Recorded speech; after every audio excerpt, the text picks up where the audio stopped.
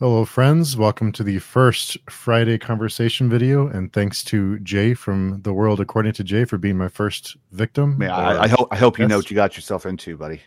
I think you should know me by now that I have no idea what I'm doing. Well, that makes two of So, us. So yeah. this would be pretty cool, right?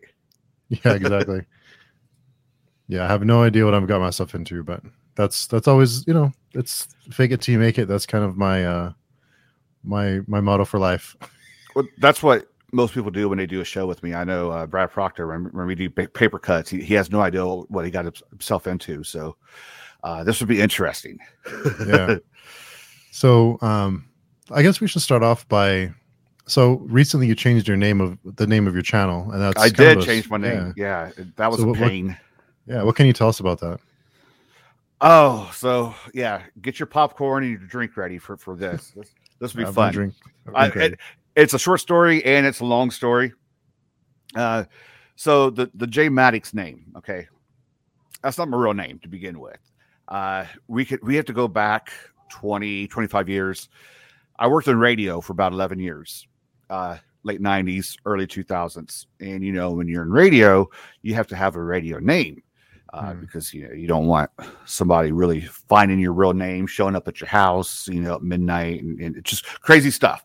Right. Yeah. So I came up with the name Jay Maddox. Jay is the first letter of my first name, which is Jason. And Maddox is the last name of my favorite baseball player, Greg Maddux. So I just put the two together, Jay Maddox. I never thought I would use the name again. I got out of radio, I want to say 2007, probably. And so I never thought I would use the name again until last summer, I decided to start this channel, and I'll be honest with you, this was one of those COVID channels. I had extra time at home. I was working from home, so I had extra time, and I was always like, watching other booktubers throughout, and I was like, I could do that, but I need a name for my channel. So I just figured, why not bring my old radio name back to it, and just go with Jay Maddox Entertainment, and I was fine for a long time. I created my channel. I went over to Instagram and kind of created a foundation, went over to Twitter, met a lot of people, and they really thought that was my name. And I just went with it, and it was cool. Then it turns out there's someone else that has a history in, I guess, writing or horror or bizarro that some people know about. And I don't think he's on Twitter. I know he is on YouTube under a different name, but I guess this name is very similar to mine. I don't even want to go and mention what his name is. It's the same last name, and the first name also starts with the J. Yeah, put it that way. That's all fine and dandy, cotton candy. A lot of people have the same name, but then I was kind of told that our values are probably not the same. I don't want to get too far into what his may be, but I'm a very liberal person. I am all for equality for everyone. So you're pro common sense, in other words, right? Yes. My current job, I help people. This is me. And being that kind of person. I'm a big supporter of the LGBTQ plus community. I have a lot of friends in the community. I am a big supporter of equality for everyone. And I don't think, and don't quote me because I've never met the guy. I'm just going on what I guess the history was brought up to me. I don't think we had the same outlook on things. I don't think we had the same values on things at all. So it turns out there were a few people over on Twitter that were confused with the name, and they thought he just rebranded under that particular name. And I didn't really think anything of it until more and more people mentioned they thought, I was that other person.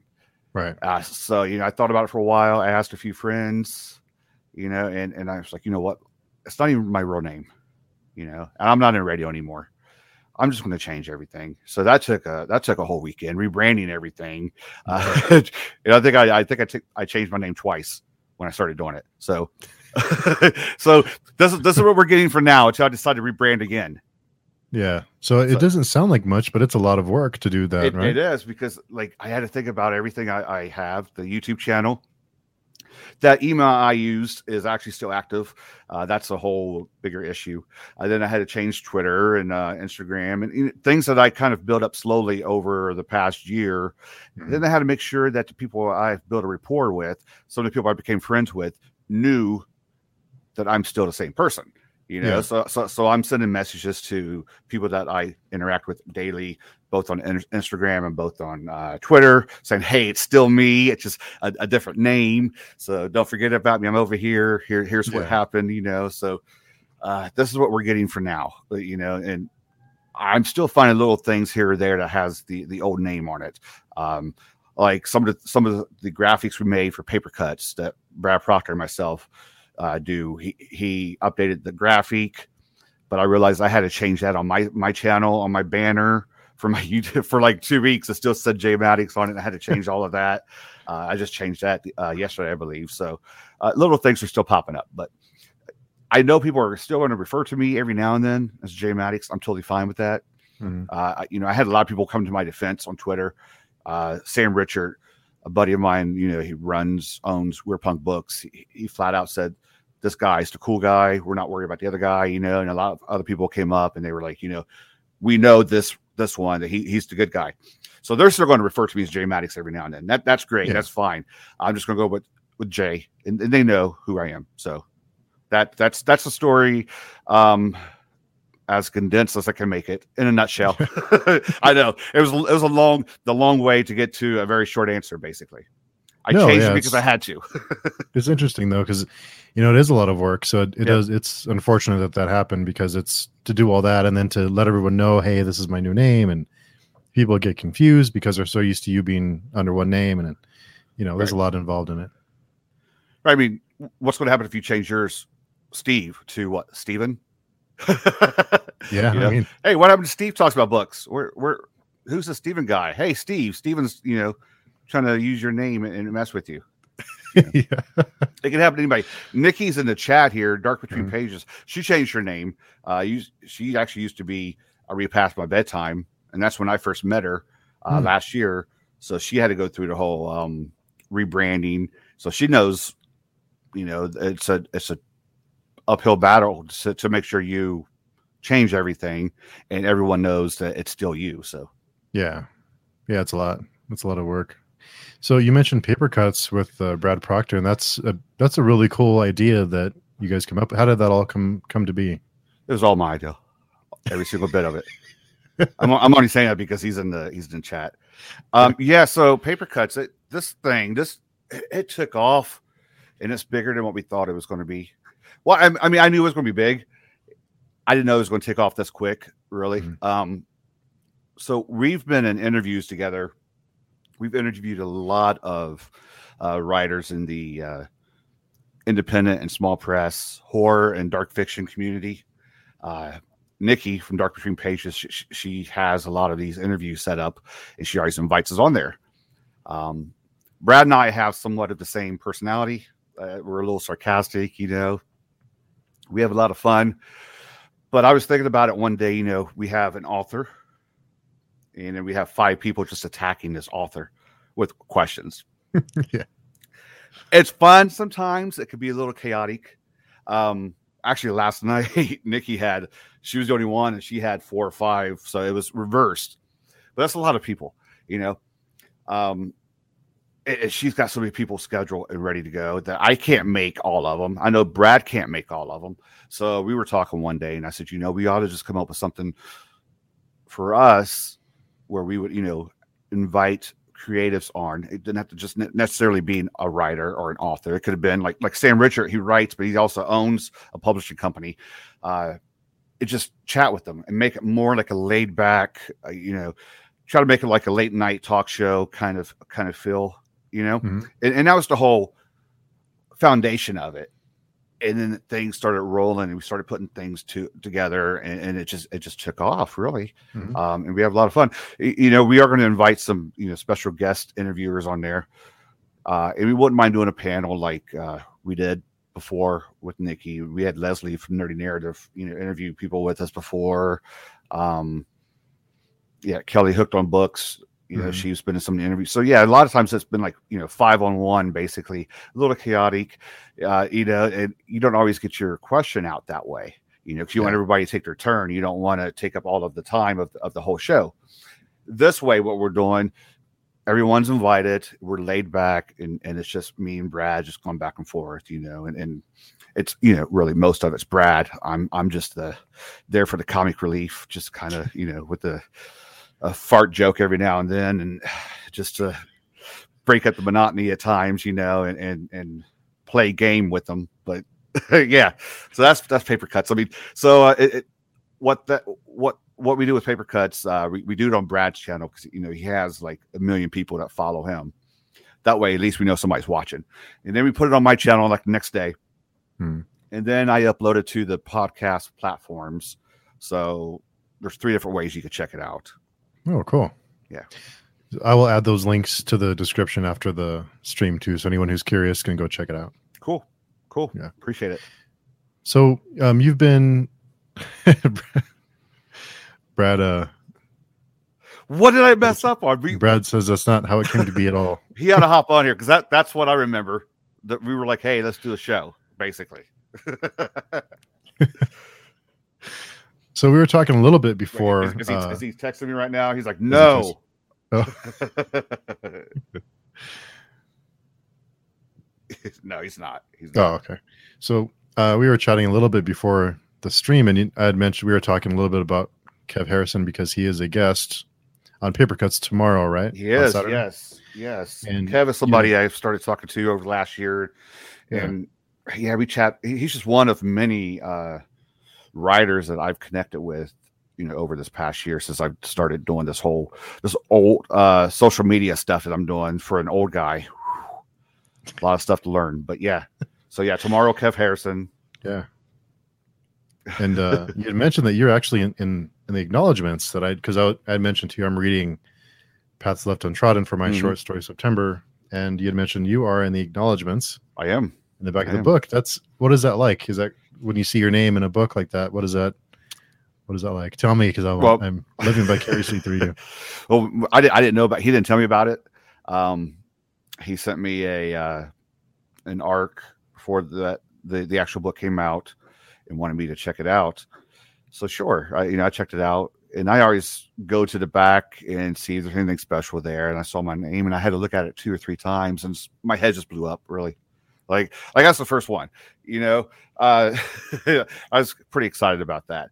I'm also in his latest one that dropped earlier this week. Below, I get another mention, so I'm going to have like a little collection of all the books I get mentioned in. So it's pretty cool. I mean, it's pretty cool. That's when you know some of the stuff that you are doing, some of the hard work you're putting in. It's awesome that the writers are appreciating the extra work you're doing just to help spread their name and spread their work out there. Yeah, definitely. And we had a question from NW Reader. When are you going to release a book of your own? Yeah, I get that question a lot. Yeah. Are you a writer? Do you write? I dabble. And the plan was to have a short story collection out sometime this year. And to my defense, this year is not over with yet. No, you have some time. I have 3 written that need some editing, maybe some expanding. I have probably another 3 in my head. But we'll see what happens, guys. I work a lot of hours. I have a couple kids. We want it now. Yeah. No, it will be sometime in this lifetime. How's that? And right. I think Christina's asking this because I've talked to her about doing the cover. Oh, cool. Oh, that's awesome. So if anybody is not following NW Reader on Twitter and Instagram, I mean, she puts some of her artwork and stuff. She displays it, and I've seen some of it. So, she's in the running. She's one of 150. I'm totally kidding. I'm totally kidding. She's probably the front runner of who I would talk to about getting a cover made. So I think that's why she brought it up. But she knows it. Yeah. No, that's cool. That's a good question too, because I didn't know you were writing. I wrote when I was younger, and through college and through high school. I actually won an award or two in high school. It's just something that's kind of got away from me, life. Yeah. So now that I've been doing this channel and I've been talking to some writers, becoming friends with them, kind of have that bug again. Yeah. Some of the creative juices are flowing through my brain, and it's weird because I think of things at weird times, and I always say to myself, I should write this down because I'm going to forget it when I actually have time to sit down and start writing it. And we have these phones with us all the time. I should probably put something on there. I don't have the time, so then I'm sitting here thinking, what was the idea? And then a month later it comes to me. Yeah, so we'll see what happens, because I may have a novella or two floating around up here too. So they may come out before the short story collection. We don't know yet. So you know a lot of reviewers personally. So do you have reviewers? Any of them read your stories, and can I give you feedback? Who has read my stuff? I sent one off. Ross Jeffrey, he's a writer and reviewer. I sent one off to him a while back, and the writer and editor and him sent it back with a lot of red on it. and I took it in. He pointed something out to me that I have to go back in and fix, and I should have realized it. So I'm very appreciative of that. I don't know if Lewis Stevenson is still in the chat or not. L. Stevenson, by the way. I mean, he's not a reviewer; he's a writer. Mm-hmm. If you guys have not picked this up yet, pick it up. But he's in the UK, and we actually chat every day. Wow. He's read. I think I've sent all 3 of them to him. He's read them. I think he likes them. I mean, I think he realizes there's some room for improvement and expansion there, and he's thrown a few suggestions my way. See, he's there. He's there. Yeah, he's there. Yeah, that's really cool. Yeah, get this, guys. Yeah, I hear that's. I've heard nothing but great things about it. I'm using Steve's channel to promote Friends. promote away. It's good stuff. Then more people should be aware of it. And it's a great resource to have with people that are in the business, or reviewers or writers, and it's good that you're using them as a resource and getting that all those red marks are chances to improve. So look at that. He said I'm a good writer, so I have to send a check now over to the UK. That's going to be expensive. Yeah, let me write that down. What about you? Do you write any? I used to write short stories, way back, but I haven't really. And I really don't have a desire to. There's every once in a great while I'll think about writing something just to, just because you get that bug. But for like fantasy or horror, because you do a lot of fantasy on your channel, right? Sci-fi, fantasy. I do mostly. It's mostly like I'd say half fantasy. It's going more towards horror and probably grimdark now, though, just because fantasy, and I don't mean to upset anyone in the watching, but a lot of the fantasy stuff, a lot of it is the same.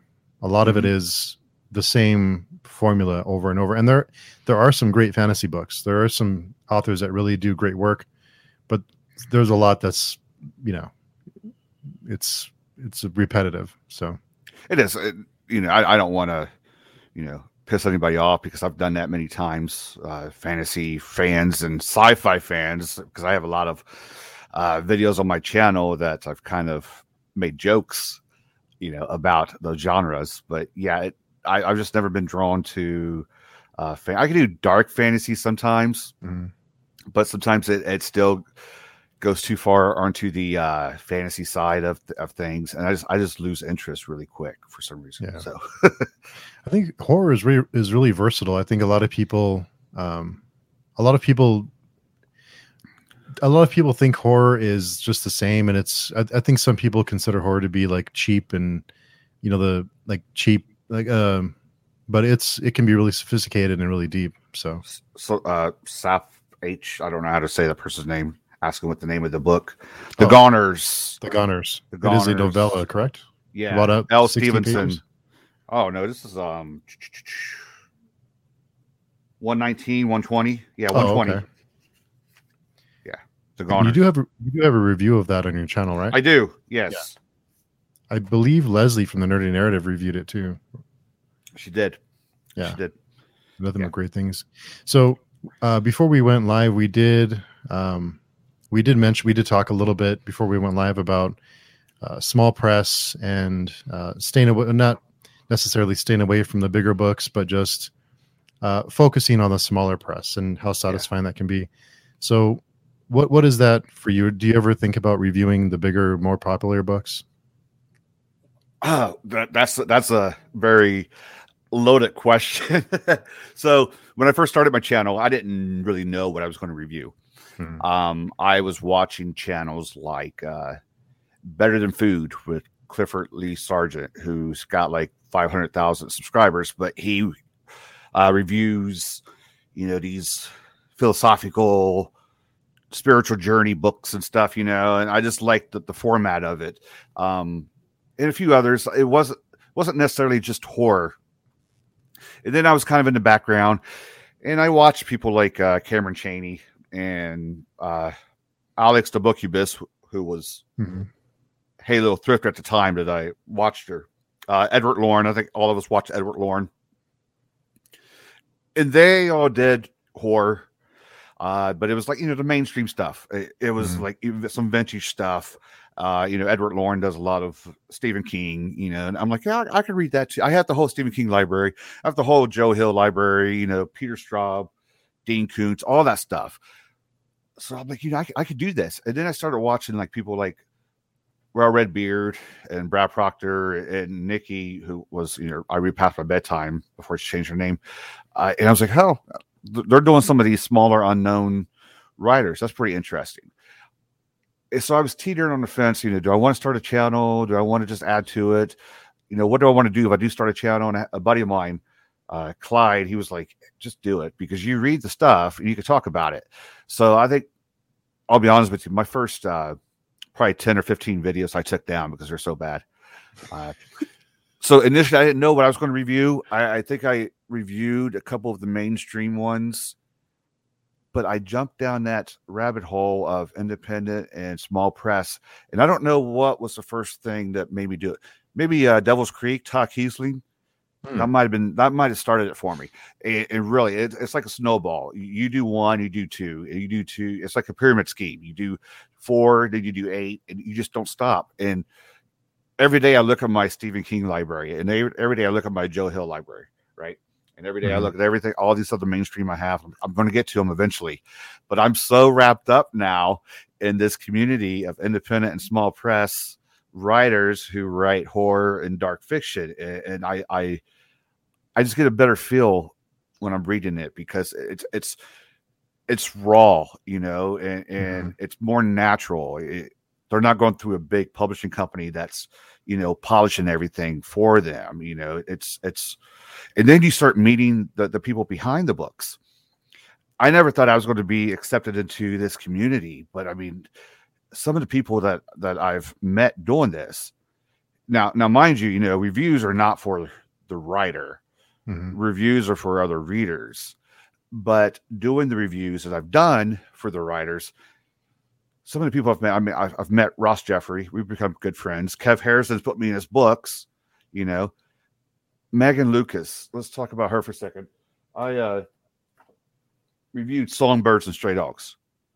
Megan Lucas, right? This was one of the first non-horror books I reviewed. She sent me a thank you card. Okay.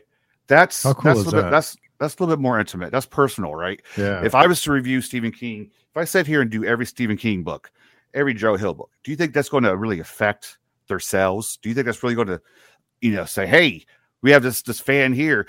Am I going to get a thank you card from them? Again, I know the reviews are not for the writers, they're for the readers, but just the fact that we're at a level where these writers are very appreciative of what we do because they know it takes our time. They're not making anybody read their stuff and review it. Brian Bowyer, he lives here in Ohio, 45 minutes away from me, right? He sends me his new stuff without me even asking for it. Yeah, that's pretty cool. That's pretty cool. I talked about Elle Stevenson earlier, who's over in the UK. We chat every day on Instagram, you know. Sam Richard over at Weird Punk Books, you know, he's become a pretty cool friend. There's a running joke where I'm like the unofficial spokesperson for Weird Punk Books because I push all their stuff. You know, I've met people like Eric LaRocca and Daniel Barnett. You know, you've had Daniel Barnett and you've had Joshua Marcel on your channel before. Mm-hmm. They're just down to earth, great people. Yeah. Laura Hightower, I chat with her on Twitter. I've talked to her, you know, on Nikki's channel. We have her coming up on Paper Cuts. She's awesome to talk to. Rob Shepard, another one in the UK. I never knew I was going to have all these friends in the UK to begin with. That's just weird, you know. Rebecca Rowland at Dark Ink. I review all of her anthologies for her now. How's that? You know, we have people like Michael Clark, T.C. Parker, you know, Beverly Lee, Mitch Seaborn, Leah Lindemann, people like that I never thought I would meet. I didn't know anything of, but if I review their books, you know, they appreciate it. They reach out, they say thank you. I'm not going to get that from Joe Hill. I'm sorry. You know, as much as I like some of his stuff and as much as I like Clive Barker and Stephen King, they're not going to, you know, say, hey, Jay, thanks. I appreciate it. You didn't really affect us any, but hey, yeah, thanks for, you know, buying the book and going with it, you know? So yeah. So I really like the whole independent small press world, basically. And even for books that you've reviewed, because I've been afraid to post like lukewarm or, you know, negative reviews on things, but a lot of the times the authors are still appreciative that you took a chance and you read it and you give it some attention. So when did a 3 become bad? Because I think a 3 is good. Yeah. Yeah. So do I. Because I've seen on more than one occasion where people thought they had to justify a 3, and I'm still thinking, hey, a 3 is pretty good because I've given zeros before. So that would make, you know, what, a 2.5 right in the middle there. Yeah. So a 3 is on the better side of that. Yeah. Oh, there are some videos that no longer exist on my channel because I've kind of had some rants with them and just took them down just so people don't get the wrong idea about me. But no, I've given things zeros before. Wow. But no, I don't know when a 3 became bad. You know, I think especially when it comes to horror and dark fiction, you know, it's one of those genres that such a big umbrella, so many genres underneath it. Not everyone is going to affect every person the same way. And plus it's subjective. It's totally subjective, right? I mean, it's my opinion. What I don't like about it, you may like about it. What you don't like about it, I may love about it, you know? Mm-hmm. Yeah. And another thing, you know, you mentioned already about the independent work and the self-published side of it. It's what they want. It's the work that they intended. That's what I love about it, is that it wasn't watered down. It wasn't changed by someone in an office somewhere. You know, it's their vision that we get, whether it's good or bad or we like it or not. It's what they wanted out there. Yeah. So that's what there are less hands touching it, you know? Yeah. That's going to happen when I finally get my work done. You know who's going to touch it? Me and whoever edits it. And whoever edits it, they're not going to change the content. They're going to make sure that it's, you know, grammatically correct, basically. You know, and make sure that I use the proper tense and all that stuff. You know, and they may give me a suggestion as far as, you know, maybe you want to switch this around, but that's fine. But that's it. I'm not going to have several people. I'm not going to have an agent telling me, you know what, we did some studies, and the studies show that you would get a better audience if you do this and this, because it's my art.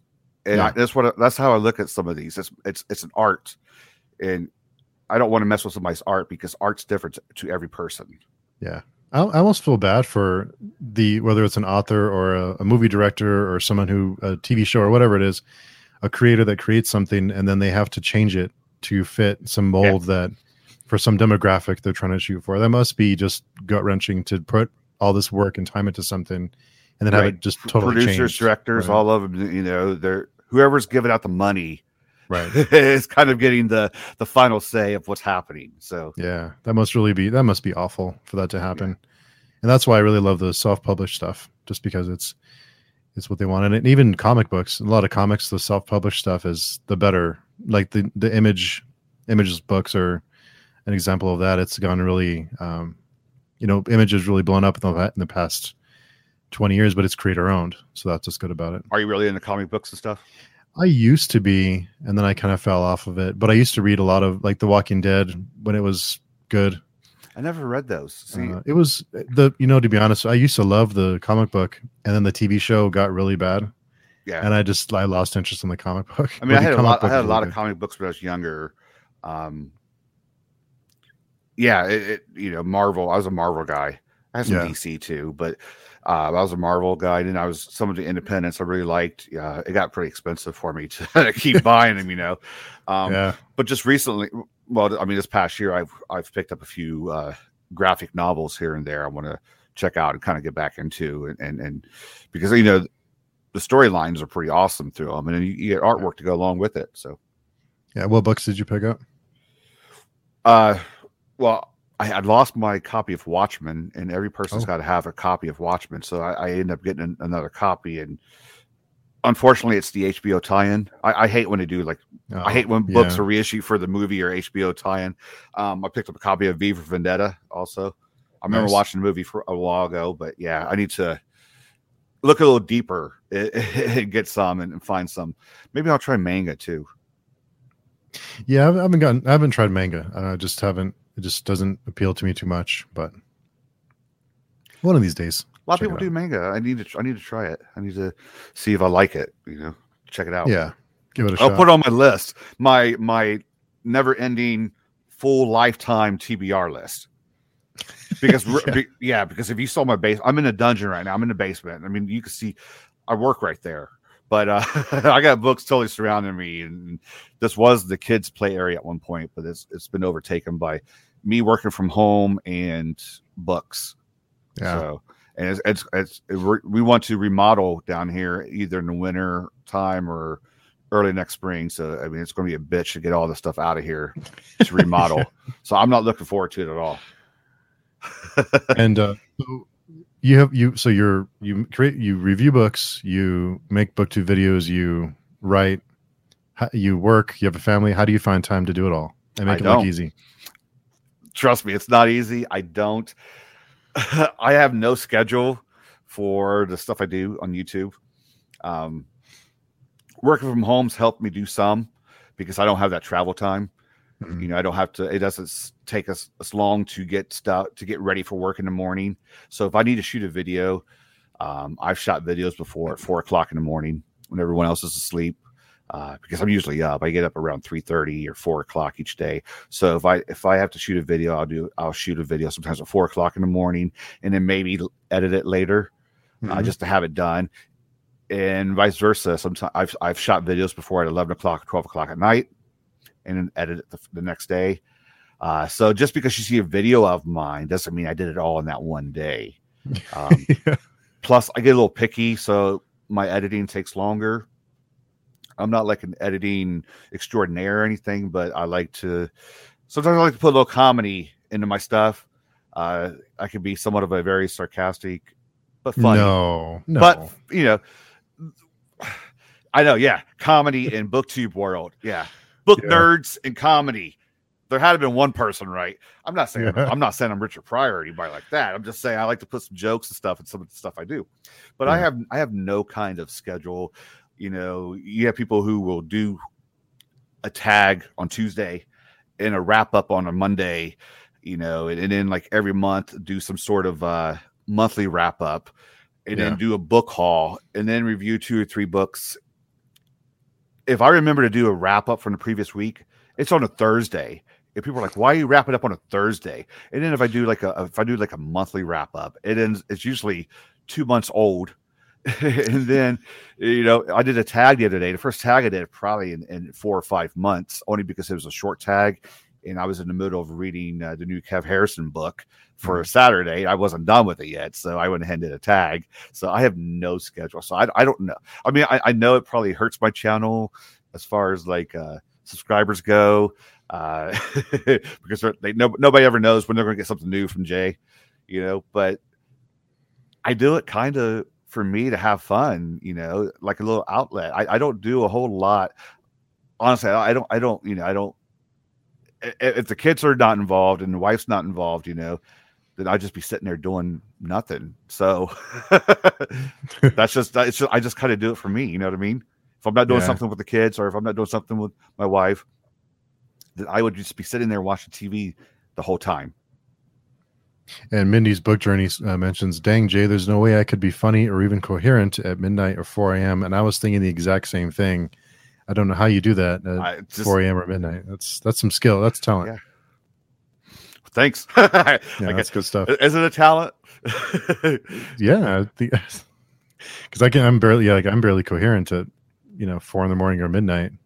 Well, I mean, one person's comedy is to somebody else might be overly sarcastic, and might turn them off too. And I guess I've been told I'm a little on the more sarcastic side. I'm not gonna say I work on it, because I really don't. I'm just me. I've seen videos before, and I'm not going to. I don't want to make it sound like I'm throwing shade at anybody or anything, but I've seen videos. Nobody that who I talk to or I hang out with, but I've seen videos before where people, they don't seem themselves. And sometimes that comes across. And I'm just going to be myself. I mean, once I put so much effort into it that I'm not myself, it's no longer a hobby. And that's what this says. It's just a hobby, really, So why not be myself in my hobby? Yeah, it's taken me a little while to get comfortable like that, with just not being so structured, or just to kind of do whatever and just say whatever, instead of being too planned out, and it just comes across as inauthentic. So I think people notice that, like you said. It's okay to plan stuff. You don't really want to do something that's verbatim. You want that natural thought to come, because it's more pure. I think. I mean, it's just me. Coming from like I guess you could say a performing background, because when I was working in radio, I had to be upbeat and talk to people, and interview people and do all that stuff. So maybe it came a little easier for me than some people. I salute anyone who is putting anything out on YouTube, because it's harder than what the person that's watching it realizes it is. Yeah. It takes time. We all get the deer in the headlights look once we turn the camera on and it's looking at us, because then we're like, what was it we wanted to say? And that's kind of one of the reasons why I do so much editing, because I screw up almost every line and I'm just piecing them together. There are people that can do one take, no edits, and I'm over here like flubbing up words, and I'm like, I just invented a new word, so I'm over here editing things out and trying to, I'm going to put a video over this and a different sound over this. Half of my stuff has my air conditioning running in it, so you can't hear what I'm saying. So I'm putting in like all kinds of like music and stuff to cover things up. But yeah. So Leslie had a comment, the nerdy narrative. On the poll. Yeah. Performing background on the poll. We know, Jay. We know. I told you that in secrecy, by the way. I told you that in confidence, Leslie. Come on. Totally. I'm unfriending you right now. But yeah, Leslie's another example, and like Nikki and Brad and these other, that there's Mindy too is also really consistent. It's tough to be consistent, and it takes a lot of time and work to do that. Like you said, it takes a lot of time to do it. Yeah, I think Nikki and Brad are probably, in my opinion, not saying anybody else works hard, but Nikki and Brad are probably the hardest working booktubers that I know. I know Mindy puts a lot of time into it, but like what Nikki does with all of these interviews, she doesn't really even need to review books anymore. She could just be an interview channel. And what Brad does, how he goes over to Twitter and he interacts with everybody. Everyone sends him things, and he actually gets stuff done, and he reads them. He could read circles around me. It takes me forever to read a book, and he'll read like 4, 5, 6 a week. I just can't. I can't do that. Yeah, I can't do that either. But with Nikki, I'm really happy for her that her channel she's so and what people don't realize, I'm sure you and I know a little bit, but you probably know better than I do, is these interviews, they take a lot of time to plan and to schedule and to get everything together. I mean, we see the interview part of it, but we don't see all the other time that went in I see a little bit of what she's doing behind the scenes to get the Yeah. interviews up and running.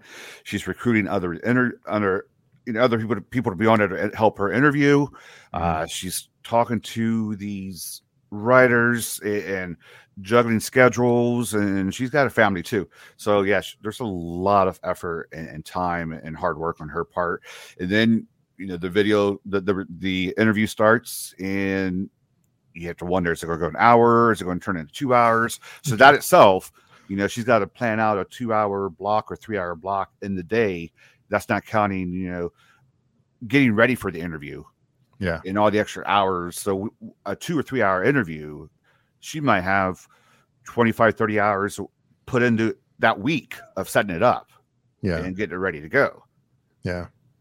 And I'm happy for her that she's doing great with interviews, but I'm also a little bummed. Sorry, Nikki, that I don't get reviews from you anymore, because I used to love your reviews. So I have to go back and rewatch old reviews just to relive the feeling. But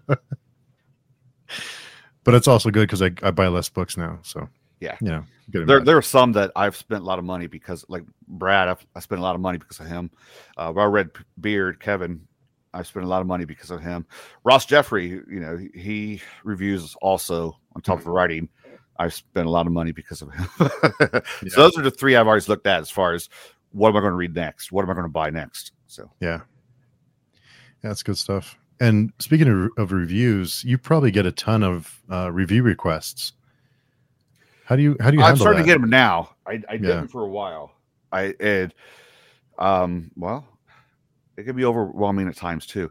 I didn't at first. Like I had to, establish myself. I'm not established. I'm people forget I'm on my own show. So I think you're pretty established. I think you're pretty well known in the community. It's a lot better now than what it was at this time last year. But yeah, I'm getting some requests. People were asking me to send me an arc to see, if I can review. Sometimes I feel like I got to get to it quicker. Yeah. If they send it to me, and I really don't. Most writers realize, that we have lives, and that again we do this for hobbies. So they're usually not hounding me. At least the ones that I interact with that I like. I have had some in the past send me, like an e-copy of their book, and then hound me every week to see if I was going to get to it or not. I've had a few like that where I've had to just back out and say, I do this for fun. Don't bug me. I'm sorry. So I try not to be rude about it, but yeah, it can be overwhelming too, because if I let it stack up, then that's on me. And I feel like I need to get stuff done, but yeah, I think, NW Reader says, I don't get too many authors hounding about reviews. Yeah, I think there are a couple but I haven't really had any. I've had one that was a little, not too bad, but just a little bit. But it's funny because some of these published books that hand out arcs, I've noticed that a lot of the reviews are 5 stars. That and I've been trying to pay attention to that on review sites like Goodreads and see the reviews, and a lot of the reviews that are 5 stars are, I received this book for free for an honest review. So that makes me a little wary when I look at a review. But they're all it's consistent. See, I have a whole opinion about that. Just that's been brought up before. Yeah. I made it known early on that I was going to be truthful with my reviews. There are some, if you go back a ways, there are some videos where I totally did not like certain books. I'm not going to give somebody 5 stars just because they gave me an arc. I just can't do it. It's just not right. And most writers understand that, and they're appreciative of that, because again, they're giving us their work for free, and they just appreciate the fact that we are taking our time to read it. So we need to be honest. Okay. Now there's a way to be honest without being an ass. Okay. Yeah. Joshua Marcella would never let me live down the whole scratches thing. Okay. We have to hear that story. So. Yeah. Well, there's really not a story. Okay. It's just like, I never officially reviewed it. I didn't like it. I liked it up to a point. Okay. And he's coming in late, so he missed the fact that I mentioned his name earlier as far as some of the awesome people I've met in this community. Just FYI. But I never officially reviewed it. I liked it up to a point until something happened and I didn't like it. But then I read his prequel sequel, and then I have a better understanding of Scratches.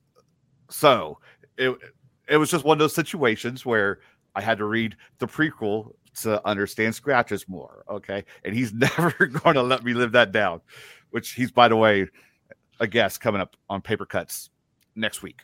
So. Yeah. That's awesome. It's all good. But as far as like the special 5 stars for the people who receive ARCs, you know, they're just giving everyone else a bad name in a way. And if any of them see this, I've said it before and I'll say it again. I'm going to be honest with my reviews. I give 3.5s. I give 4s. 5s. I give a lot of 5s if I'm blown away. Now, I take into consideration again, this is independent and small press. Yeah. Okay. I enjoy these stories more. I'm going to overlook a misplaced comma here, or, you know, a word misspelled here to a point, because I know they're using, you know, Amazon's KDP for, you know, printing them off, or, you know, a small press is getting them all done together. And it's different than reading like a Stephen King book who's got 25 different people checking it out, you know. So I'm going to overlook that. But yeah, I mean, I give 5s for ARCs too, if I'm blown away by it, if I really like it, if there's something in it that really just catches me off guard and I'm like, oh, this is pretty cool. And I may be a little bit more lenient with independent small press, right, than I am when I'm reviewing something that's mainstream. But yeah, just giving somebody a 5 stars just because they gave you their book, that leaves a bad taste in my mouth, and it just it frustrates me sometimes, you know. And you see it too, because you read it and you're like, well, what did you really give 5 stars to? I mean, it was just bad. But then it goes back to the whole thing that reading is subjective. You know, maybe what I didn't like, somebody else liked. Yeah, exactly. And the nerdy narrative, Leslie said, on the other side of that coin, how about when the author that you don't like one of their books and they never speak to you again? Yeah. Has it ever happened to you? Yeah. Really? Yeah. You don't have to mention any names, but what can you tell us about that? It happened to be, you know, one of the people. I had several people bugging me, when are you going to review this? When are you going to review this? So I reviewed one and it was okay. Okay. And I gave it a 3, and that 3 was kind of generous. Mm-hmm. So I started reviewing the other one, and I just kind of, I told them in a, you know, just a side message, you know, a private message. I was like, I really don't want to review this. I don't like where it's going. I just, if I was to review it and be honest, it's not going to be a good review. Okay. And I'm letting you know ahead of time as a courtesy, because I don't want to make a video and say this thing was garbage, you know, and blah, blah, blah, and all this stuff. I never heard from the person again. Wow.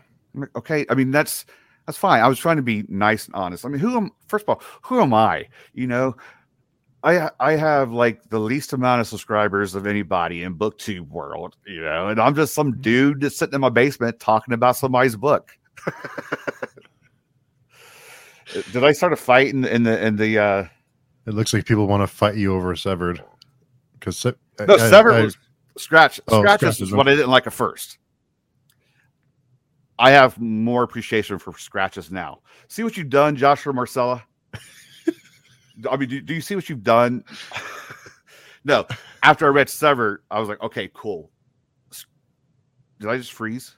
You're frozen, but it's a good pose. You're good. That is pretty cool, isn't it? Look at that. Not too bad. It could be worse. It's like my driver's license. That's weird. Why did I freeze? I have good internet, people. Anyway, so yeah, that is kind of weird, isn't it? That was weird. Cool. I started a fight in the thing here. You didn't expect that, did you? well, I didn't know what to expect. Like Okay. we had talked about. Yeah, you should be unfrozen here in a second, though. I think it happens to us on paper cuts too. So I think Joshua probably froze your feed. That's what the chat is saying. Probably. NW reader. NW. Yeah. How many times have I mentioned paper cuts? By the way, because it's in my contract. I mentioned it like at least 10 times. I think. Oh, did we lose you? Did my camera die? Yeah. What the heck? It is a cool little icon now, though, so All right. It could be worse. All right, super. That's good timing, isn't it? Yeah. All right, now we get the radio effect. Well, you are from radio and have a radio voice, so hey, there you go. There we go. It. Yeah. That's kind of scary. I got a show tomorrow. I got to check in to see what the problem is with that. But you find out now with me than on paper cuts. Yeah. So, So what are we missing here in the chat? The booktubers I've gotten to know are great. Thanks, Lewis. Yeah. Yeah. A lot of the booktubers that I don't really. The only ones that I'm careful with is the ones who always give 5 stars, who are consistently giving 5 stars. Yeah. That was the ones. I know. I totally went off on a tangent there, didn't I? I just was. Let me step down from my soapbox. No, this is what it's all about. I totally make it sound like that I'm the most purest reviewer. I'm not. No, I don't think so. Really, if you look at people to chat, like I watch Josh. He's sincere with this stuff. I mean, he's flat out. He'll tell you if he didn't like it or not. He's just straight to the point like that. So, nerdy narrative. I don't know because she does a lot of fantasy, so I wouldn't even know if she was fibbing it or not. Honestly. She does a little of everything, though. To be fair, yeah, she does a lot of fantasy and stuff. That I'm like, what? I don't know who that is. Yeah. Yeah. So let's see. So yeah, she's gonna go play D&D now. So guilty as charged. I know. Nerd. Go ahead. But yeah, Josh he mentioned here, it is what it is. I always try to find redeemable things about the stories, even if I don't like them. That way the review is respectful. I think that's really important to give, even if you hate a book, to find something, at least one thing that you thought was okay, or something positive. Well, that's what I was trying to point out. Like, you can give a negative review without being a total ass. Before Josh or Marcella brought up scratches, there was another book that I buddy read with Leslie. If she's still, I think she probably left. I think she's going to play D&D. With Brad and Leslie, there was a book, and it was a big book. It was if Josh is here, he'll know what I'm talking about too. It was a monster of a book, and Brad and Leslie loved it. They liked it. I think they loved it. And it was somewhat of a big release. Okay. I didn't like it. I think I gave it a 1 or 2. Wow. I thought it was kind of overblown. There's a lot I didn't like about it, but I didn't just make a video saying how much I didn't like it or how much it sucked, because I got a 20-minute video out of it. I pointed out things I didn't like, and I made it clear that, hey, just because I didn't like it doesn't mean you won't like it. Maybe you like this, this, and this, and this. But what I did not like about it was this, this, this, and this. Okay. Right. So I made valid points. And that's the thing. Like, there's also another book I did early on when I started this channel that I heard nothing but rave reviews about. And I even said that in the video, that I've heard nothing but rave reviews about this until now, because I think I gave it a 3. And again, since when's a 3 a bad? I think a 3 is still good. It's just not a 5. Right. So I just pointed out a few things, like I didn't like this and this. It didn't sit too well with me. So it's all good. It's all subjective. Some people think a 3 is bad. Some people realize a 3 is good. I don't know. Yeah. And then again, who am I? I'm just some old dude in the basement talking to my phone. And Plague by Visions had a good comment. I think a fake 5-star review hurts an author's growth and self-awareness more than anything. I think that's a good point. Yeah, it does. And Bookchar is I'm definitely reading one right now that will not be 5 stars. What book are you reading right now? Just curious.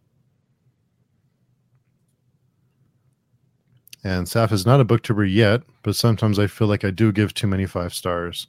If I think everyone's rating system is a little different. I think Right. for some people a 3 is it was okay, and for some people a 3 is it was good. And there's everyone's a little different. That's why it's hard to know exactly.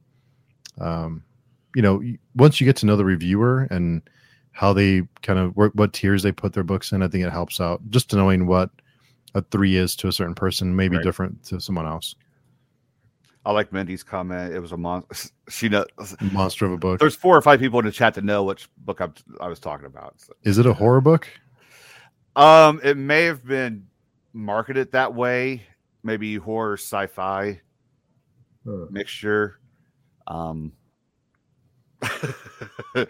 video is not even up on my. I have the video. It's just listed as a private.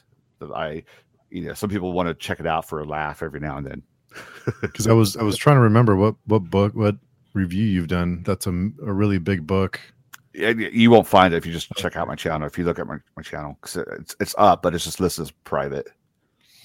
And Juan, Play by Vision says, "Not for me" is a sacred booktube phrase. Indeed, it is. I've used that too many times. Yeah, and I have the hate mail to prove it. See, NW Reader saying a 3 is meh to her. Yeah, everyone's different. There's no right or wrong, or it's just everyone has different. But if you compare it to like a horror movie. I don't know if you ever looked at ratings for horror movies. Usually movies are rated on a 10 scale. 6 or better is pretty good for a horror movie, because most. I mean, if you think about it, most horror movies you like mention the horror movie, The Conjuring or The Exorcist, something like that. If you look at ratings, they're like 6 or 7s. Yeah, on a 10 scale. So if you look at a book, a 3 would be a 6. If you think about it that way. What I find interesting is that it's funny because a lot of people use 0.5. So let's say a 2.5 or a 3.5. Do you prefer a 10-point scoring system or a 5? Or a follow-up to that would be, do you use 0.5s? I do use 0.5s.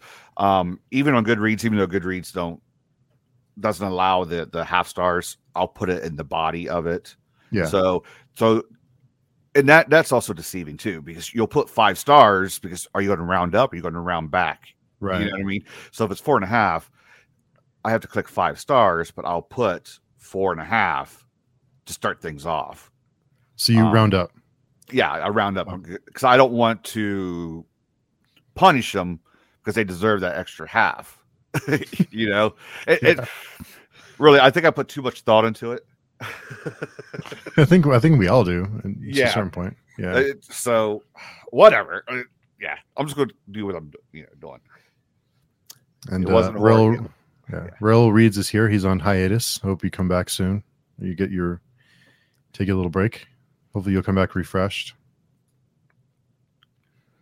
And Juan says that I think about it this way: if a restaurant has 3 stars on Yelp, I'll still eat there, but I'll be a bit cautious with the menu. That's pretty good. I like that. That's understandable. Yeah. Yeah, I think that's good. And Bachar was reading Knit 1, Kill 2 by Maggie Sefton. It is the first book in a 16-book series. Cozy mystery. I like the genre. I'm struggling to find a good one, but also this is not the book that I would typically read. That's tough. But if it's not a book you typically read, and it's a 16-book series, that's an endeavor. 16 books, yeah, on a book you don't normally read. Like I step out of my comfort zone of dark fiction and horror every now and then, and I'll look at like a Southern Grit type, David Joy, Donald Ray Pollock. Megan Lucas was totally out of my comfort zone. And this was my favorite book of last year. So you'll find some gems every now and you'll find some that you struggle with. I'm struggling with one right now. I don't want to go too deep into it, but I'm going to give it a good, give it some time, see if I can adjust to it. So give it a chance. Yeah.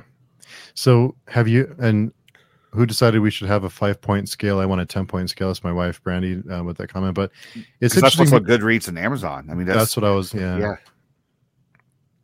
And everything doesn't have to be earth shattering or the most amazing thing you've ever read. Sometimes things are just a fun ride, and I enjoy it for what it is. I think that's a good point. Yes.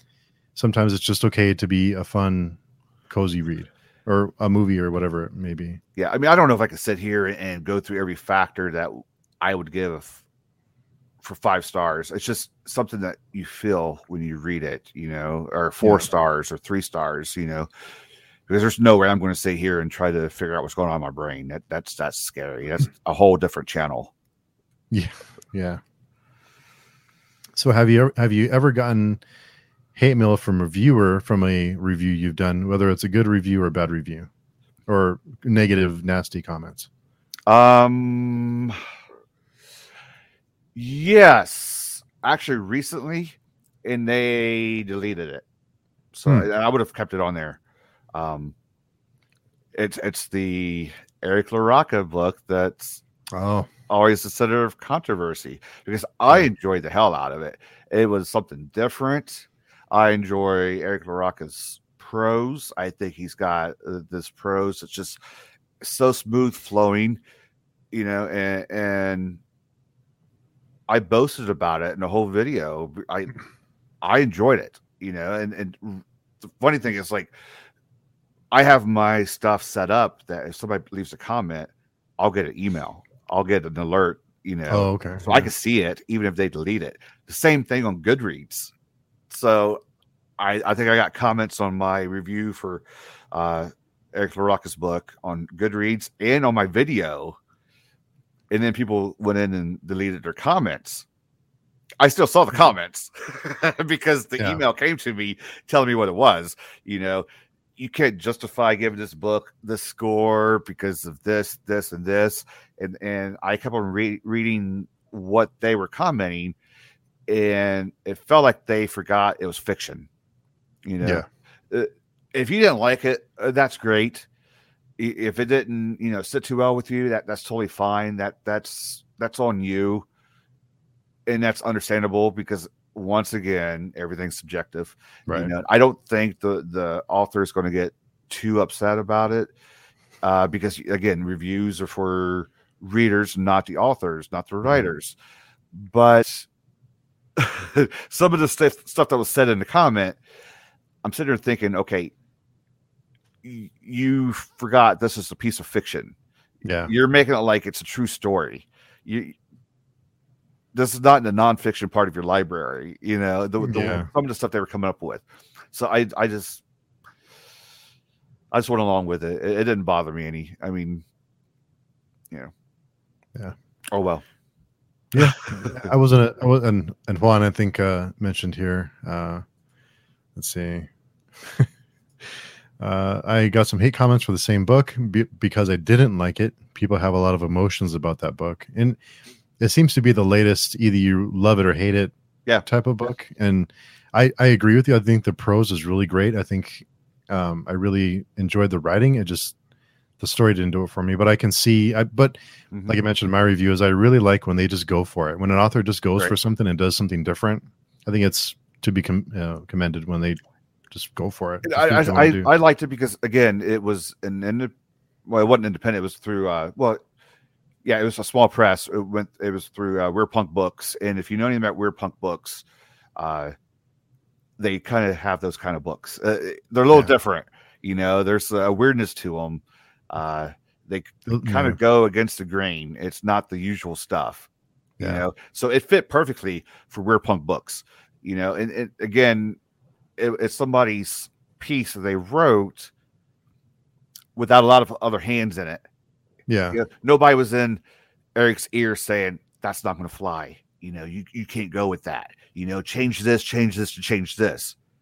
It was all him writing it and released it. So I look at it like that too. You know, that's just what goes through my head when I'm looking at stuff like this. So yeah. So it's kind of the A24 of books, kind of. Yeah. Everything I liked about it, other people may not have liked about it. Yeah. So, well, that's the kind of attitude that I like. Is it's not for everyone. If you liked it, cool. If you didn't, then cool. And you know, let's talk about what we liked and what we didn't like, and We can still be friends even though we didn't agree on a book. And that's forgotten a lot of times, so we could all have opinions. Because I've had some comments before on some of my videos like, no, this book was garbage, and I'm like, okay, well, it's my opinion because it's my channel and this is what I felt about it. So yeah. And you just really opened up a huge can of worms with this discussion, by the way. No, I think it's an important discussion to have, because I think some people have this mentality that if I enjoy something, everyone has to enjoy it, and if you don't, you're an idiot. And it's like, no, we all like different. And if I don't enjoy something and you do, then I'm happy for you. I'm glad you enjoyed it. Good for you. And I hope you watch it or you read the book over and over and you love it every time. And I'll read something else, and we can. It's okay. We like different things. There are a billion kind of books out there. Go find something else. Yeah, there's a ton of different books out there, and I wish I could read all the books that I want to read. It's just I can't keep up with all of them. So you got hateful comments for rating a book 3. See, again, I raised this question earlier. When did a 3 become bad? Yeah, I thought it was good. Yeah, you would think so. But Josh mentions that book is very, very polarizing, and it is a love it or hate it type of thing, I think. Yeah. Marcella wants to talk about content warnings. Just we can. I think well, let me hold on a second. And we're not going to. It's but fine. I think most people. For me, with content warnings and the discussion I wanted to I just said that because he actually says that in the chat. No, yeah, I saw that. But the discussion that I thought was important to have was it wasn't necessarily whether or not they should exist. It was just who should decide what goes into them, that kind of thing. It wasn't. It took a turn. So I'm still. What I saw from that conversation. I mean, I don't want to take over your show with that whole stuff, but yeah, from what I saw from the conversation, it seemed like somebody was getting confused with censorship and content warnings. Yeah. And they're two different things. Yeah. A content warning, I look at, it helps preventing your stuff being censored. Comparing it to the MPAA, putting a rating on a movie or a parental advisory on a piece of music, that was a bad analogy. Because, again, movies, they have to censor certain things and cut certain things out to make that rating system. Right. A parental advisory on a piece of music, it's still in, several F-bombs and sexual content is still in those songs. It just now has a warning on it.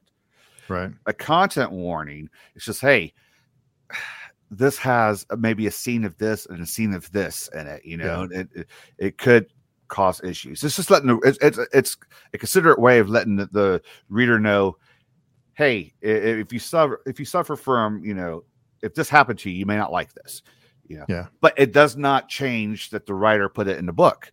They're not being censored at all because nobody's telling them, hey, you can't put that in there, take it out. If somebody was telling them you can't put that in there to take it out, then that's censorship, but they're just giving you a fair warning up front. This book's not censored. Here's what it might have. That's just, I mean, that's my point of view. I don't want to take over your whole show about that. No. I still wake up in the middle of the night, content warnings, out of the blue, but no, I think, is that your ringtone? Content warning, content warning. But I didn't really used to have an opinion on them. I wasn't against them or for them. I just didn't really have an opinion. And then I talked to people like Joshua or other friends I have. They explained to me the things that they've been through and the things they've experienced and how much it affects them. And I've been fortunate enough to not be affected by things like that. And I'm thankful for that. But also I think it's important to understand that not everyone is that lucky. So if it's in the back of the book or somewhere where if I'm not interested in reading the content warning, I don't have to, it's in the back, then what's the problem? I mean, what's the big deal? If the author wants it there, then why not? Now, I will say if there's a content warning that says, extreme graphic body horror or something like that, and then I read it and I don't feel it's very extreme and graphic, I'm a little pissed. I'm kidding. If you're going to have it and say it's pretty bad, make it bad. Yeah. If you have that in there and then, hey, this guy fell off a cliff, Like, come on now. Yeah. You have me all pumped up for something gruesome, something and good. we don't get it. Yeah. But no, I think it's an important discussion to have. I think it's worthwhile. It's a worthwhile discussion, but unfortunately, not everyone. I don't want to take over your vote. That's beyond us. Yeah, yeah. But like I said, it's like Juan says here, content warnings. I have a meme on my channel now, so that's funny. That should be your new little logo. No, I've been trying to hide for that for a while, but that went a direction, yeah. So it wasn't fun, but aren't you like, man? It had to be my channel too. It had to be my discussion. Well, it had to. Well, yeah. It was just, and like I mentioned on one of my other updates, it was just I was so excited about having so many talented people. Yeah, I mean, I saw the show. Crazy. I mean, we had Daniel Barnett and Josh Marcello on there, and I've talked about them before. Yeah, I mean, super nice guy. I mean, super talented, really down to earth people, and for it to go that way was really. I mean, I was really bummed out. I was bummed out for days after that, just because of it was only about 10 minutes, but it still bummed me out. Well, I didn't mean to bring up bad memories for you. I'm still getting over it. He's like, when I'm ever talking to this guy again. I think it's a good. I think it's a good discussion to have. I think it's important. But Lauren Lullaby says, I hate when content warnings give away the plot. Has ruined my experience, but before I always do appreciate them mostly. But people that read horror and grimdark know to expect that sort of thing. So but how's that give away the plot? Like that would be a pretty in-depth, long content warning. Like if it says may involve graphic nature, let's say it's got sexual abuse. But what if that's just one little part of the plot though? Yeah, I think it's when they're really specific. And I think she may be referring to videos like review videos. Okay, I got you. So, I got you. Yeah. Okay. Yeah, but I don't want to get too in the weeds with it, but yeah. We'll have to cut pieces out. No, no more editing. Yeah, that was a thing. It was a crazy week in the BookTube community there, but thankfully and we talked a little bit before we went on about the horror community and BookTube and how many great people there are in the BookTube community and how supportive they are. Yeah. And I've met some really, just wonderful people, and all we have in common is just books, and we have different views on other things, but we have books in common. It's just a fun, it's a fun conversation to have. I mean, that's really one of the reasons why I stick with independent and small press. You feel like you're on the same level, and you really talk to the person behind the book, and you see, wow, this person likes the same music as me, or likes the same sports as me, and they're same kind of thinking style as you, and you find that you have stuff in common. And I probably interact more with people on Twitter and Instagram and through YouTube. That's in the horror and dark fiction small press independent community than I do a lot of my family. So I've made friends with a lot of them and interact with them daily and do stuff. So I never thought it was going to be like this, really. Yeah, it just kind of happened. I didn't do it by myself. I had some help from a lot of other reviewers, and Nikki and Brad introduced me to a lot of people. Ross Jeffrey introduced me to a lot of people. So yeah, without them, my stuff would be non-existent. Yeah. And Hala mentions, I think I'm the opposite. Feeling seen by authors is a very different experience for me. And it's a bit of uncomfortable and intimidating. It can be. Yeah. And there's sometimes I've made some friends, some like Jeff Lane. He writes like thriller science fiction books. Mm-hmm. And we chat pretty regularly, not every day or anything, but we chat regularly. And it's crazy to me that I talk to Jeff Lane. It's just it's just crazy that me. What does Juan read? Does he do horror? Or does he mostly horror? Yeah. But is it more mainstream or is it independent? Because I haven't had a chance to check out his channel a whole lot. Oh yeah, you should check it out. He just hit 2,000 subs recently. I want to say congrats to him. But is it more like mainstream stuff? It does a bit of everything. A lot of a lot of yeah, he runs the gamut. He does a lot of different types. He reviewed the book that we talked about earlier as well. Which book was? Things Have Gotten Worse Since. Oh, okay, yeah. I did see that. Yeah. But it is a little it can be nerve-wracking when you talk to these, because I still get intimidated by them just because they produce something that I really enjoyed. Right. So it's nerve-wracking. I mean, there's some that I've had a lot of interviews over the past year. There are some that I'm like giddy about, like Ronald Kelly. We interviewed Ronald Kelly. I mean, he's been writing since the 90s, 80s probably. You know, he has hung out with Stephen King. You know what I mean? That was a pretty cool experience. Somebody with that level who stepped away for a while, and now he's coming back because the independent scene is so huge and so awesome right now. Yeah. And it's so welcoming to having people come in and just be themselves. I was a little intimidated on that interview, and I was a little intimidated when I first joined the community and all that stuff, because I was wondering if I was going to be accepted or not, you know. And there's a big group of people that have accepted me, and it just feels different, and it can be weird at times, but yeah, like it can be weird. But you know, you got Joshua Marcella. He's in here making a joke that we've joked about for the past year, you know, and we're cool with it, you know. Yeah. I'll talk to Lewis probably later or tomorrow. I was talking to Ross Jeffrey earlier about something, you know. They're on the same level. How cool is that? Yeah, that's what I'm saying. I mean, they're real people. That's just all I got to say about it. They're real people. So, and Mindy's book journey commented, I remember the first author that commented on a review of mine. It was a huge high point and thrill of my BookTube channel. Yeah. And there was a discussion. I think it was more of the fantasy community. There was a discussion about authors commenting on reviews because an author saw a review that they didn't agree with, or there was something, and there was a discussion about a character in the book, and there was a whole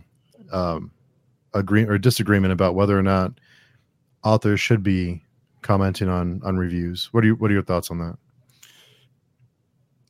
I don't think they need to be combative with it, and I've never had that issue. I've had authors say, "Hey, thanks for checking it out. I totally appreciate it," you know, and this makes me happy you reviewed it, and we're putting it out there for them to see. But, you know, again, it goes back. I don't want to sound like a broken record. Reviews are not for the writer. They're for the other readers, but writers will appreciate it, you know, and because they know that you don't have to read their stuff. The fact that you took time out, however long it takes to read a book, a couple hours, a couple days, they know you took your time to read their stuff, and now you're talking about it.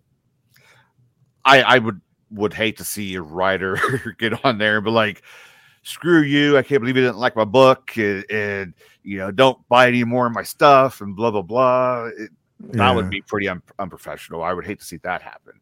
And I haven't had that happen to me. I don't know if that's happened to anybody that I chat with or hang out with. So yeah, I think it was a pretty popular fantasy series. There was a discussion about a particular. That's the fantasy world. Yeah. I can only speak about our fun-loving. I know it's weird saying fun-loving, but then say dark fiction and horror. Put all those words together. And it's funny that you mentioned that, because we talked a little bit about this too before we went live, but the horror community, and I wouldn't have guessed it, but they are the nicest people. They are. That's the most supportive and nicest people you'll find. It's like not that other ones aren't, but it's like meeting a motorcycle gang, and they're the nicest ones. They all have kittens with them, and yeah, you know, it's like yeah, they're super nice, and they're loving, and they you know, promote each other. That's real big. They're all supportive of each other. There might be some, but there's not a lot of, you know, digging each other behind their backs and bashing, don't read this work and stuff like that. There's a lot of them that promote each other. You'll get Ross Jeffrey every day. Hey, if you guys haven't checked out this book yet or this book yet, check it out. So they're very supportive of each other. Yeah, exactly. And Juan says, I tend to read mostly older stuff. Yeah. I'm used to my authors being dead. So when he has a negative review, exactly. doesn't have to worry about it. Yeah. They're not going to come and comment on his video. And if they do, then be afraid. It'll be like a long lost cousin or brother or somebody of them. Yeah. Somebody in their estate. So what are you reading this? And Mindy has 2 cats on her lap right now. So what are you reading this week? What have you been reading? I read the latest release from Rare Punk Books by Ali C. To offer her pleasure. Mm-hmm. It actually doesn't come out till August 31st. August 31st. Yes. Yeah, I have that arc too, but I haven't gotten to it. I read that. Awesome.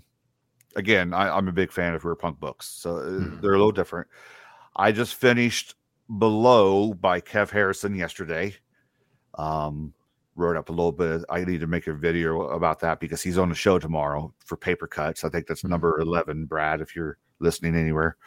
Paper Cuts tomorrow at 1 p.m. on Brad's channel. We'll be talking to Kev Harrison. And that's 1 p.m. Eastern?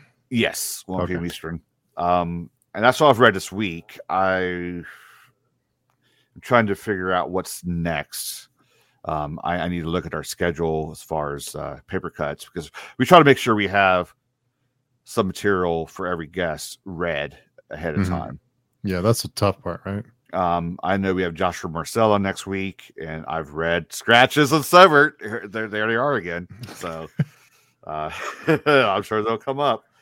So I may have a little bit of a cushion. I can try to get something else from my backlog and try to get through. But yeah, I have a never-ending TBR list. It's like I'm a hoarder. I gotta get a handle on this. Do you read? Which non-horror books do you read, or have you read recently? Non-horror? Yeah. Is that also non-dark fiction? Define dark fiction. Real life like issues. True crime? Not true crime can be in there too. If you look at horror, like a monster or a beast or a creature or a ghost, I would say Brian Bowyer is dark fiction because it's booze and drugs and being wasted sometimes, trying to deal with personal issues, just dark stuff. Mm-hmm. So I kind of group those together. That's what. It sounds weird. That's the stuff I enjoy, guys.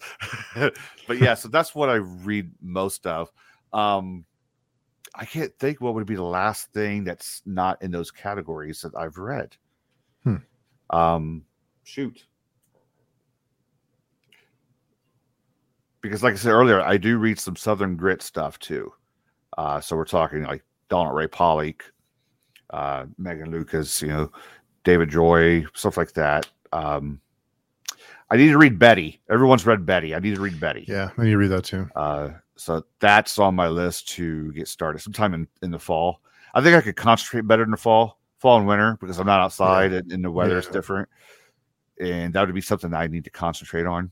So I don't know. You caught me off guard. I'm not sure. Oh, I did read Run Flew Over the Cuckoo's Nest. Thanks, Brad. That was actually for his book club. I read that. That was in January or February, I think. Wow.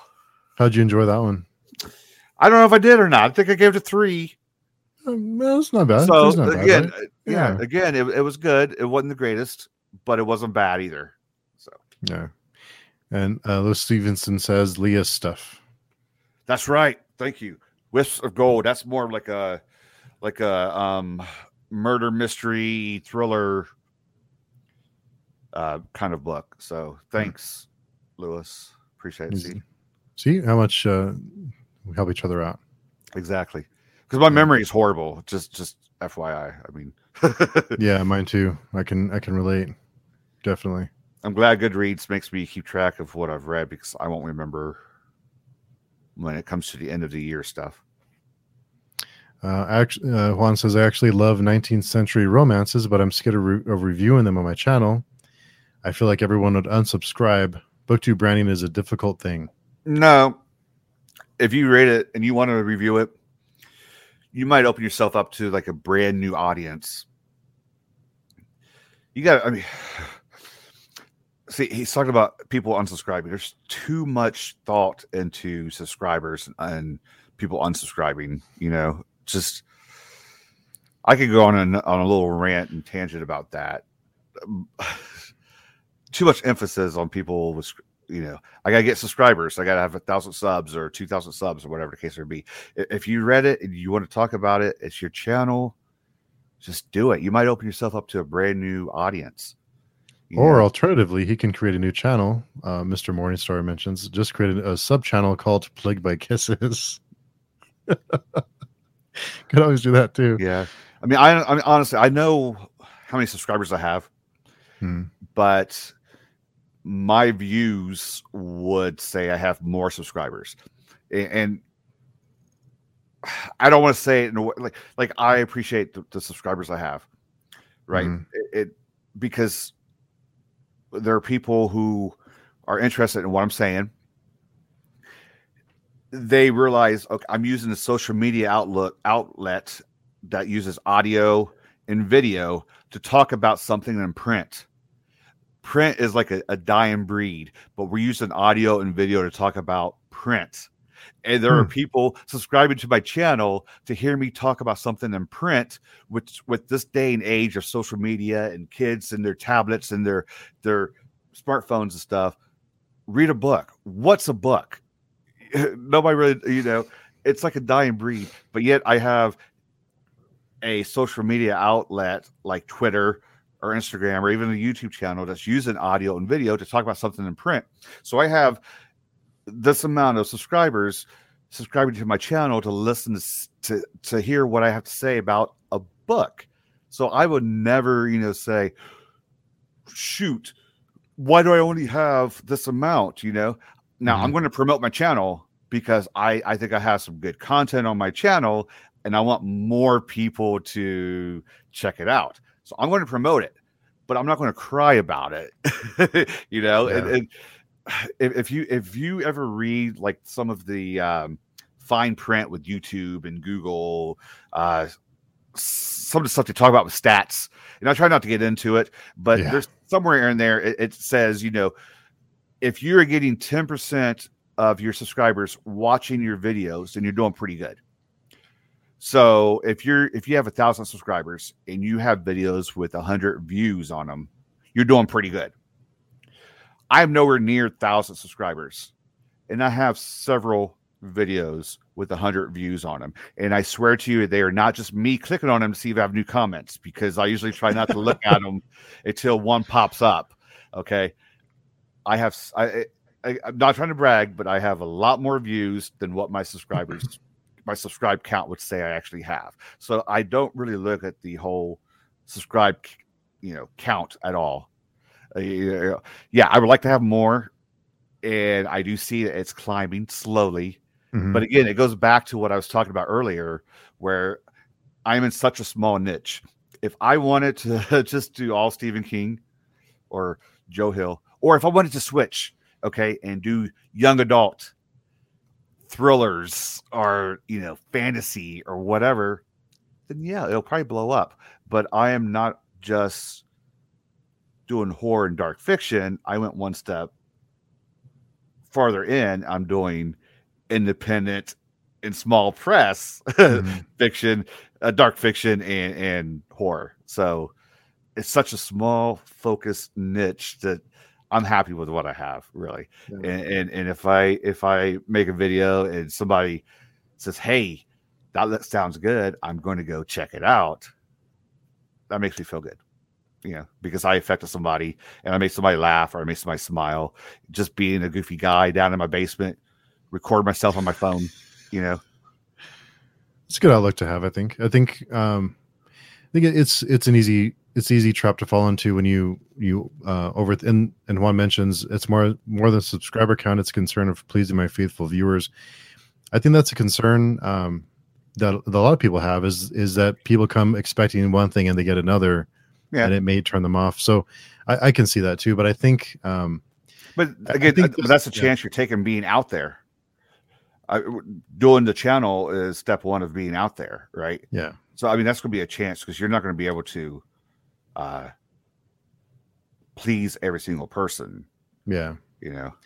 Yeah, and I think it gets to a point where if you have viewers that watch all the time, they watch for you and not necessarily what you're talking about. Right. So I think, yeah, I've done movie reviews. I have a little segment called Lewis, help me out here, bro. Pizza and popcorn, because I haven't done it for a while. Yeah. So, but I've already done like 4 or 5 videos. I've done music reviews, music and movies before. So but it's an outlet for me. Yeah. Those videos have lower views. They do. But I don't know if I really lose any of my subscribers when I do them. Mm-hmm. Yeah, it's important to enjoy what you do. Yeah. But Bookchar mentions, Jay, you remind me of Tim Allen. Maybe I could change my name to that next time. There you go. You can change it to Tim Allen. Tim Allen reviews books. Yeah. Yeah. Ashley Read Now Sleep Later mentions, I like how most people's channel have a focus, and then there's mine where I just talk about the most random shit I read. Yeah. And it was pizza and popcorn, Jay, just in case you forgot. Yeah. I guess that means I need to review a movie. It's time. It's time. And Brad Proctor says, like a lot of authors say, write for yourself, and if other people like it, then great. I have a feeling that people are going to like watch this and think I'm coming off as like an arrogant asshole because I was like up on a soapbox every now and then throughout. No, I don't think so. I think it's fair. My views on my channel. I think it's good points to make. I think they're fun conversations to have. I think a lot of YouTubers that crosses their mind. I think a lot take it too seriously, really. Mm. I mean, I take shooting my video and editing my videos seriously to a point, but at the same time, I don't want to lose the fun out of it because again, it's a hobby, and I think a lot of people take it too serious and they're too caught up on the numbers, you know, and I have to worry about that stuff at work. I don't want to worry about that stuff with my hobby. Yeah. You know what I mean? So yeah. Again, it's a hobby. If anybody thought they would do this reviewing printed books on YouTube instead of actually working, no, you're not going to retire from your job and get paid enough to survive on this. I don't ever expect that to happen. So yeah, I don't think so. But Played by Visions one says, not at all, Jay. We appreciate your insights. Thank you.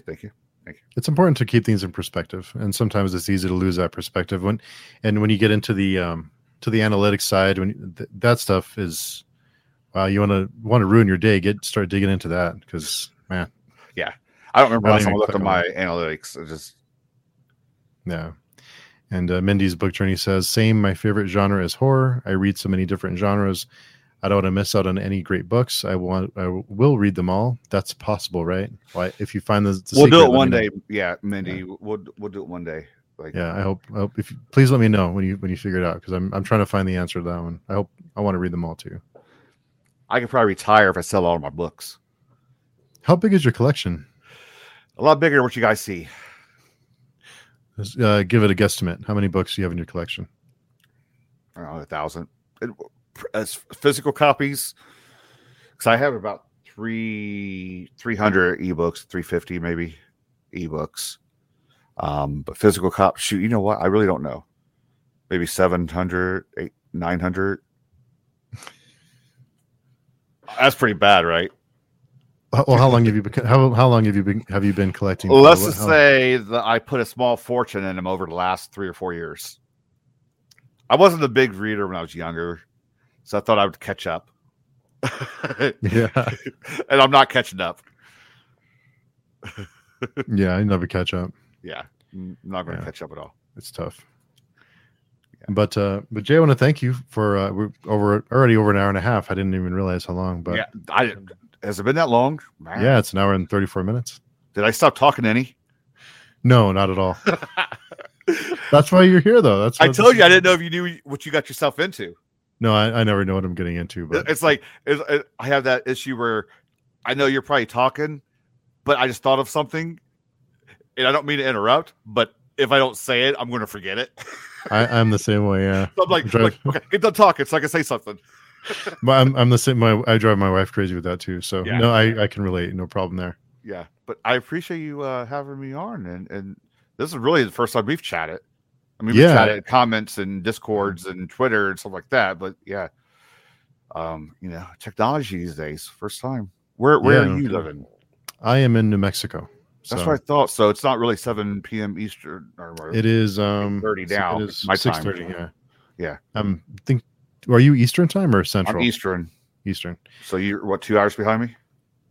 Yeah. A couple of years ago, we drove through Ohio on our way to New York. So didn't spend too much time there, but. Well, I mean, you can get through it in 2 hours. Yeah. It's very green. It depends on what part. If you were northern part, it's flat. Southern part, hills. I think we went through Columbus, if I remember right. Okay. I forget what highway it was. But before I let you go, I totally forgot, but I wanted to ask you this question. It's a very important question. And I totally forgot because we got into book reviews and stuff. But so I understand you're a Pearl Jam fan. Mm-hmm. So it's actually a 2-part question. Okay. Your favorite and least favorite Pearl Jam albums. Go. 10's always gonna be my favorite. Okay. And gosh, am I allowed to say least favorite? If we're going on, let's go with the shortest one, Backspacer. Only because it's short and not a lot of Mike McCready solos. There you go. Interesting. There you go. So I mean, 10's always. I think everyone's going to love 10. I mean, don't get me wrong. The first. I mean, you could throw Yield on there. You could throw No Code up there. You could throw Vitology up there. Oh my God! Do we have 3 more hours to talk about this? I meant to ask you before, and then I Gigaton, I love. They're one they released last year. They just get ready to go on tour, and they were going to be here in Ohio, but it all got canceled. Gigaton's great. And for them to be doing it for 30 years and still releasing an album like that, I mean that's remarkable. I don't care. I mean, really, we could. Oh, you just open up a new can, buddy. Yeah. But yeah, it's been a while since I've seen them, but I think a case could be made for. You mentioned Yield and No Code. I think a case could be made for Yield. I think Yield maybe they hit their peak. I think it's up there. But I think every album's got a different sound to it. I'm that guy. I'm that guy. Yeah. And this is gonna. If Pearl Jam fans are watching this is gonna piss a lot of people off. I'm a Matt Cameron guy. Well, how can't you be a Matt Cameron guy? Well, because there's always been that whole who's the best Pearl Jam drummer, and everyone loves Dave Abruzzese. And he was great. Don't get me wrong, because Versus and Vitology, awesome. I think he did a lot of Yield too. Jack Irons was, if it wasn't for Jack Irons, then Eddie would have never met Stone and Jeff. Okay. But I was not a biggest fan of his drumming. Matt Cameron is like a drumming god. So in my book, to be the drummer in Soundgarden and Pearl Jam, come on. Yeah. Interesting. So 10 and Gigaton. Well, 10 because I mean, you can put 10 and just hear things that you didn't realize at first. We got to stop this. And one mentions Pearl Jam sounds like an ointment. And that's probably why they call themselves that too. Pearl Jam sounds like an ointment my grandma used for her cankers. They were almost named Mookie Blaylock, so it could have been worse. Yeah. Interesting. Okay, cool. Yeah, I think 10 is kind of the default. I think 10 is, you can't go wrong with 10. I mean, exactly. Yeah. And then the others are going to be whatever mood you're. I listen to more live stuff than I do. It's weird to listen to a studio album every now and then because I've listened to so many different versions of every song live, and my wife gets mad at me because like if we're listening to something in the car, if we're listening to like satellite radio or something like that, and they're just a Pearl Jam channel, and a live version of whatever comes on, and she turns it down so she can say something, I'm like, don't. It's live. She's like, it's not like you don't have 137 different versions of it at home right now, which is true because I have all their concerts that they've ever done in some way, shape, or form. So you that was my next question. So you did buy the I know that for a while there they were selling each concert, the live version of each concert. You bought all those? Yeah, they still. Actually, I was the guy that was paying $50 for bootlegs before they started doing it. They started doing it in 2000. In the year 2000, they wanted to do it in 1998, but Sony was like, "No, we're not on board with this." When they were with Sony at the time, then they did it in 2000, and when they did it in 2000, they had like 17 or 18 of those shows show up on the Billboard Top 100 all at one time. And Sony was like, "Oh shit, we should have done this before." And so since then, they've done it, and they haven't had a record contract for years. They've been doing everything independently, but they do everything through their fan club now. So if we're talking like next day. After the concert, you can download a FLAC copy of it or an MP3 of it. Yeah. Oh, I didn't know that. Through their website, as long as you're a member, you could, of course you're going to buy the show you go to. That's how I buy most of them. You can buy it straight from them and they will put it on a CD for you with the track list and everything, or you can just get the digital copy yourself. So yeah, I have a lot. So just want to mention really quick to Saf. She was asking about Buddy reads, and yes, Brandy reads. Buddy reads a lot of books with me. She complains that I have her read too many books. But 2001, it must have been April or maybe March in 2001. They came here, so it may be in your collection if you have them all. Most likely. Yeah, most likely. So good stuff. Right on. Well, thanks again. It was a fun conversation. For having me. I don't know how much of this actually is worth listening to, but I go off on tangents and little rants at times. Well, that's why it's fun. It's just a laid back, casual conversation. We broke the mold for your new show. Yeah. Well, this is the inaugural video. So normally I'm doing an episode of Paper Cuts right now. Yeah. Well, I'm really glad because it worked out. So anyone who's watching who wants to come on next week, I do have a guest, Joshua Marcella, in 2 weeks, but I don't have a guest next week. So if someone's interested in coming and chatting, I'm harmless. So let me know. It's a fun time, casual thing. So, I appreciate it. I totally appreciate it. Right on. I want to thank you again for making some time out of your Friday night. And thankfully, your Paper Cuts schedule. And so you have tomorrow Kev Harrison on Paper Cuts at 1 p.m. Eastern. 1 p.m. Eastern, yeah. Okay, so be sure we're going to be doing it on Brad Proctor's channel. On Brad Proctor's channel. If you miss it, it'll be on my channel the next day, and plus it's going to be in podcast platforms. So Spotify, Apple, Google, wherever you listen. It's like 6 different platforms that we put it on. So you'll listen to it at some point. Yeah, well, it's great stuff, and it's I really your channel was an inspiration for what I do, just the small press stuff, the indie stuff. It's fun to talk to you after seeing your channel before I started mine. So I appreciate it. I really appreciate our worlds combined, because I was looking at you as like a fantasy guy, sci-fi fantasy. Now that you're doing more horror, we can have more conversations about this. Now we can talk. Now that I do more horror, yeah. That's how it just dickish, didn't it? Yeah. I can deal with that. Okay, I got you. It was a joke. No, I know. I'm just playing. But thanks everyone for tuning in. Thanks for the great chat. We appreciate it. It's always fun to interact with the comments. So it's always fun. And like I said, whenever someone wants to jump on next week, I'm free next week. So thanks to everyone who joined us. We had a pretty good turnout here. Definitely, you're popular because no one watches. Crystal, Fiber RT, Crystal, Mindy. My friend Lewis, I knew he was going to be here.